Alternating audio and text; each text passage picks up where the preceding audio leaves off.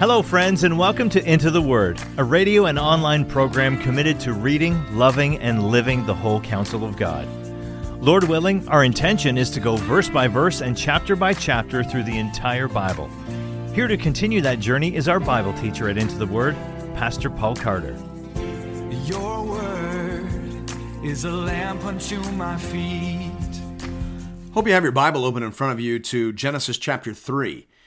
I think I said in the first episode of this series that we read the Bible to learn about God, about us, and about how God saves us through the person and work of Christ. Well, all of those themes are on glorious display in the third chapter of Genesis. We'll begin reading the text at verse 1. Now the serpent was more crafty than any other beast of the field that the Lord God had made. Now, there's no doubt as to who this serpent really is. This is the devil. This is Satan, the accuser and adversary of the people of God. We know that because the Bible says that in Revelation 12:9. John says that this is the great dragon. The great dragon was thrown down, that ancient serpent who is called the devil and Satan, the deceiver of the whole world. Revelation 12:9.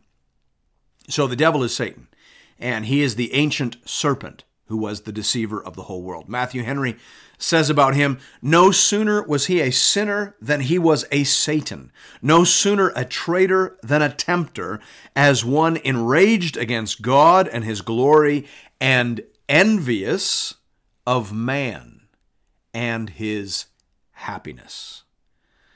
That is a very important reminder. See, the devil has no direct power over human beings. The devil's a created thing, and therefore he is lower than humanity on the original scale of creation. The original design of the world had human beings under God and over everything else. The devil is a part of that everything else. Therefore, he could not curse the man and the woman directly. He could only lure them onto the lethality of the law. See, the Word of God has power in and of itself. So if the devil wanted to kill and curse the man and the woman, he would have to lure them into transgressing the word and commandment of the Lord. And that is what we see him doing here. Look at the next words. He said to the woman, did God actually say, you shall not eat of any tree in the garden? Let us first of all notice the subtlety of his approach. He attacks the word of God at the point of the handoff. We remember from chapter 2 that Eve was not even present when God gave his word of command concerning the tree. That command was given to Adam before Eve had even been made.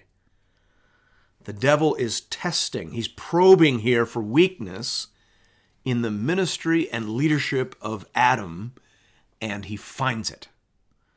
Notice also the focus of the attack. He attacks the Word of God. All sin begins in this place. Sin is essentially doubting and then defying the Word and commands of God. Every sin begins with some version of this question. Did God really say? The devil is constantly trying to undermine the authority of God's Word. The less attached we are to the authority of God's word, the more he can push us into death and disaster. Just be aware of that, church. Be on your guard against any so-called pastor or teacher or leader who teaches something other than the unchanging word of God. Be aware of novel interpretations. Be aware of people who suggest that God's word means something other than what it plainly says. There are many snakes in the garden, and they all begin their attacks on God's people in this way.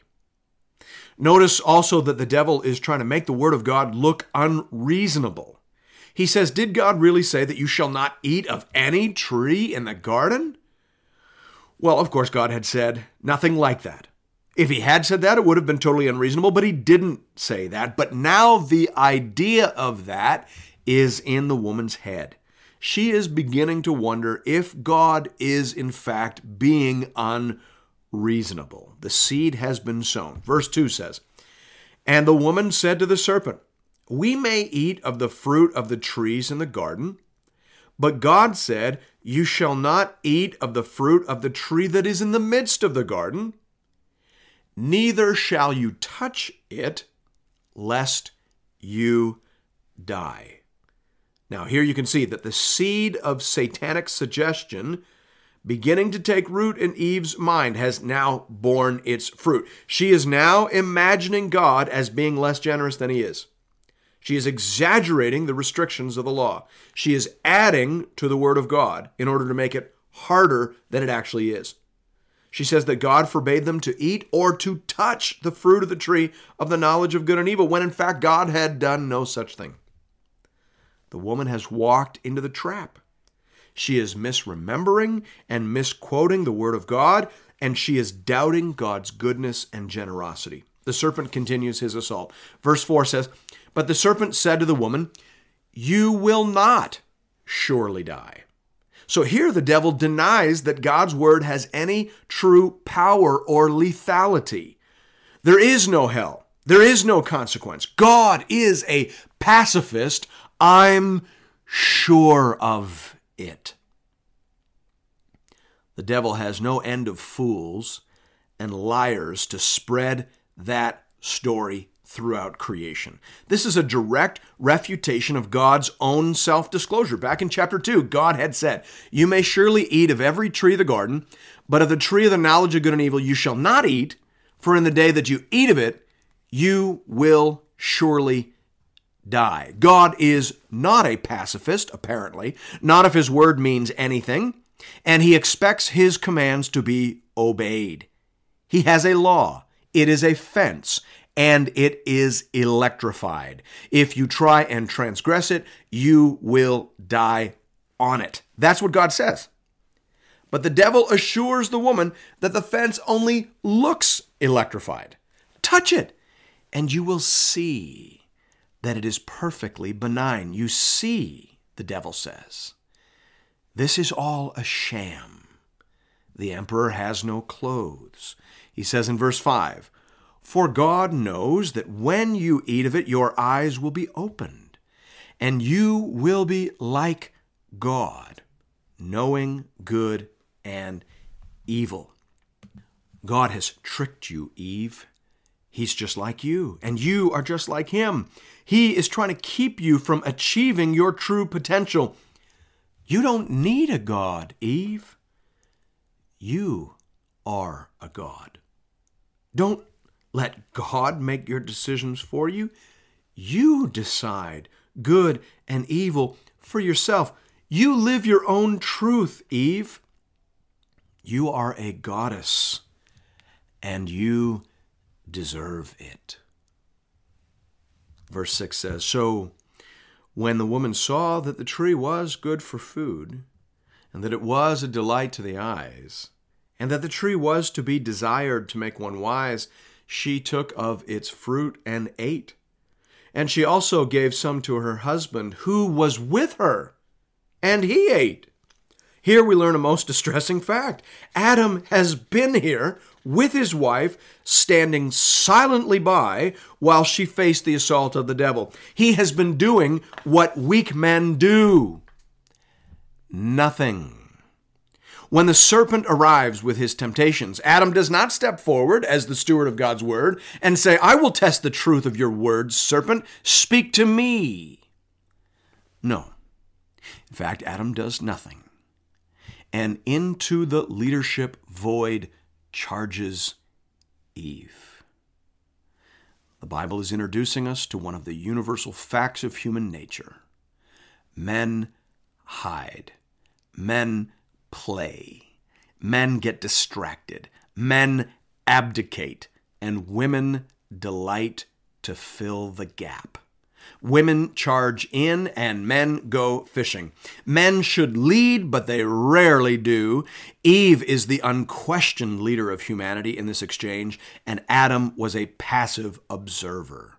The descent of humankind into fall and ruin was precipitated in large part by Adam's abandonment of his ministry and call and the usurpation of that ministry and call by his wife.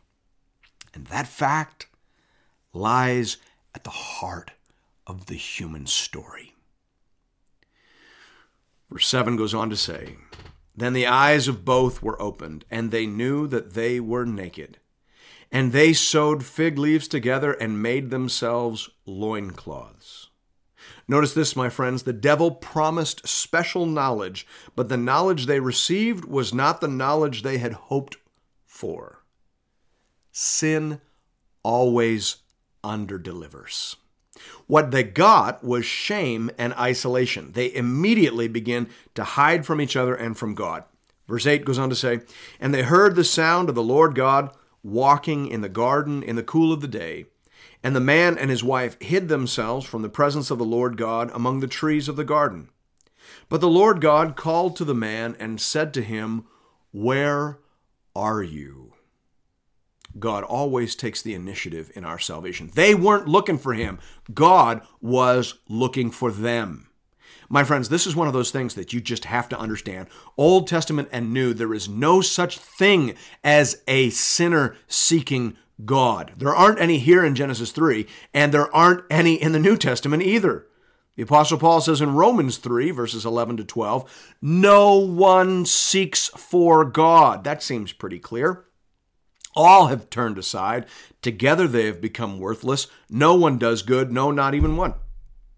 Human beings in their fallen state run away from God. They seek idols and isolation. But thanks be to God, God comes looking for them.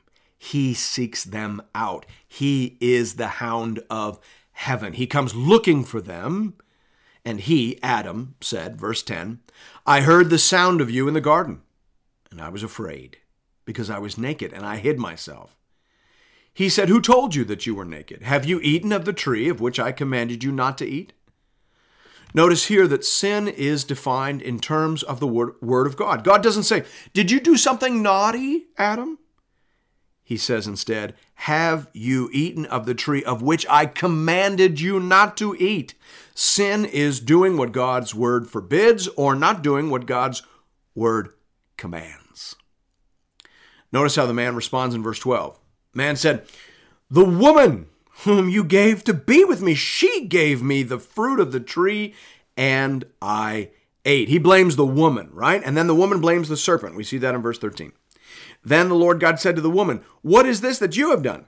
The woman said, "The serpent deceived me and I ate." Matthew Henry says here, sin is a brat that nobody is willing to own. I like that. How true that is, and how rare it is to find someone who will own their own sin. Rare is the man or woman who repents like King David. Say what you like about King David. He was a great sinner, but he was also a great repenter.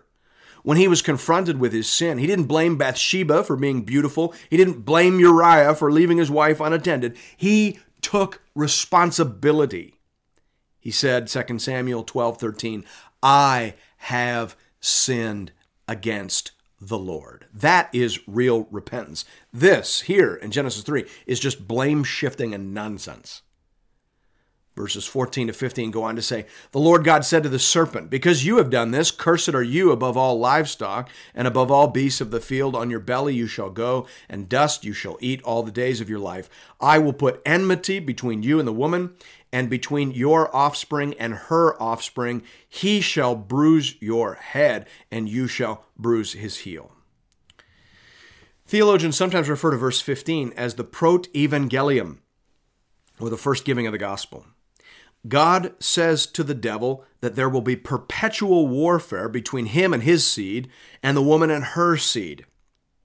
But from the woman will come an offspring, a seed, who will defeat the devil at some cost to himself and return human beings to their original dignity and calling. This is the gospel, right? This is the good news that God isn't finished with humanity. A child will come, born of a woman, and he will be strong to save. He will suffer, but he will triumph, and he will rescue us, restore us, and bring us home. That is the gospel, thanks be to God, and we hear it for the first time in the Bible in Genesis 3:15.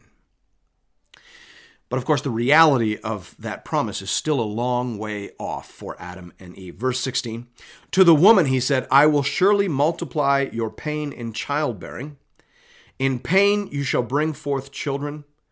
Your desire shall be contrary to your husband, but he shall rule over you. Every relationship is poisoned by sin. Nothing is untouched, not even the sacred bond of marriage. What was once so good, right? Just a chapter ago, they were naked and not ashamed. Everything now, though, is different. It is all tainted and forever changed. The woman will have contrary desires, desires contrary to her husband, but he shall rule over her.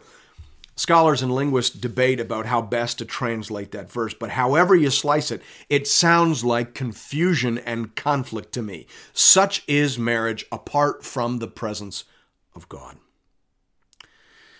Verse 17, and to Adam he said, because you have listened to the voice of your wife and have eaten of the tree of which I commanded you, you shall not eat of it. Cursed is the ground because of you. In pain you shall eat of it all the days of your life. Thorns and thistles it shall bring forth for you, and you shall eat the plants of the field. By the sweat of your face you shall eat bread, till you return to the ground, for out of it you were taken, for you are dust, and to dust you shall return. There are a couple things we need to see here. First of all, notice that all sin involves a wrong ascription of authority. Adam should have treated the word of God as authoritative. Instead, he treated the word of his wife as authoritative. And many men commit that error. But treating anything as authoritative over and against the word of God will result in sin. Treating the cultural consensus or the spirit of the age as authoritative over and against the word of God will also result in sin, as it so often does in our day.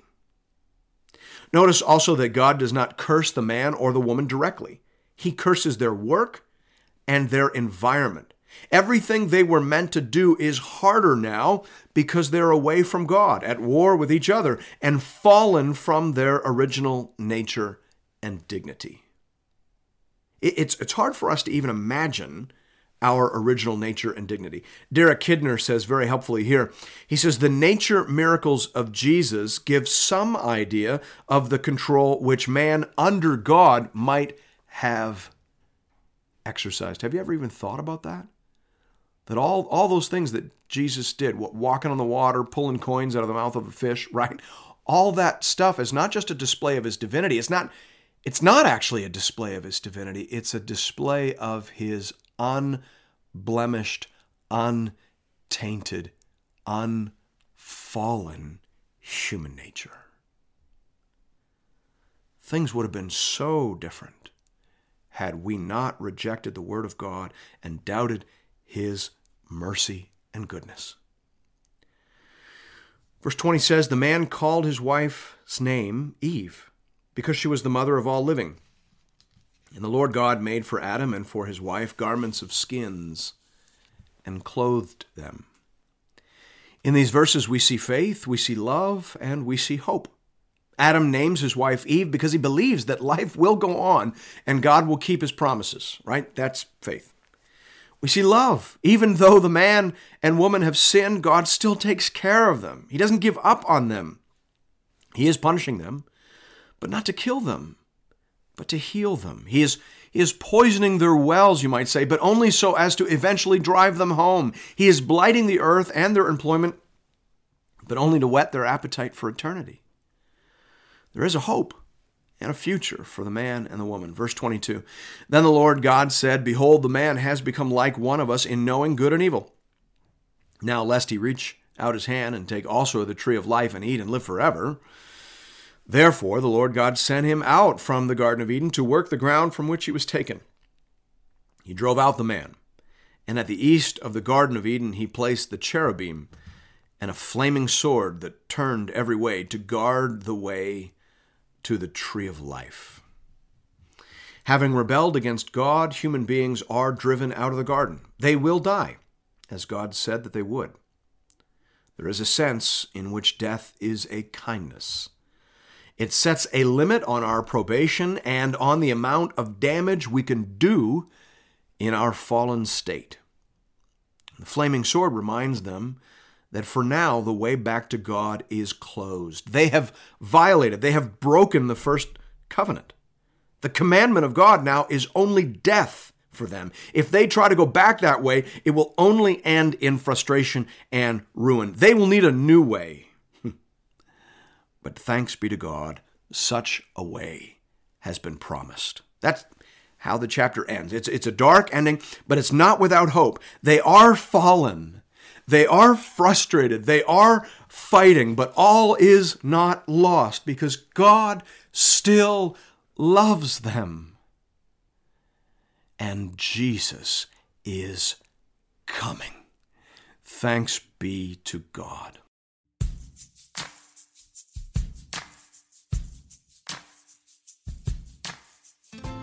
And thank you for listening to another episode of Into the Word. If you've appreciated the Into the Word ministry, I'd like to personally invite you to pay it forward by supporting one of our preferred mission partners. For the remainder of this year, we are highlighting the church planting ministry Mile 1 in St. John's, Newfoundland.